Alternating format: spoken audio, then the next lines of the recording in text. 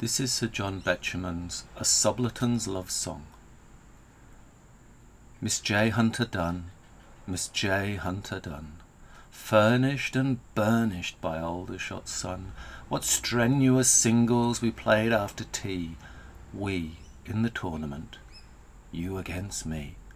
Love 30, love 40, oh, weakness of joy, the speed of a swallow, the grace of a boy, with carefullest carelessness gaily you won.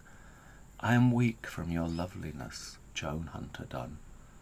Miss Joan Hunter Dunn, Miss Joan Hunter Dunn, how mad I am, sad I am, glad that you won.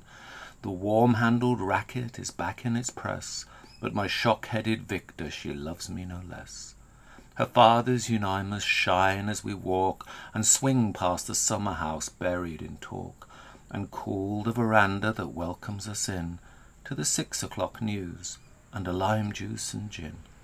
The scent of the conifers, sound of the bath, the view from my bedroom of moss-dappled path, as I struggle with double-end evening tie, for we dance at the golf club, my Victor and I. On the floor of her bedroom lie blazer and shorts, and the cream-coloured walls are betrophied with sports. And wandering, questioning settles the sun on your low-headed window, Miss Joan Hunter Dunn. The hillman is waiting, the lights in the hall, the pictures of Egypt are bright on the wall. My sweet, I am standing beside the oak stair, and there on the landings the light on your hair.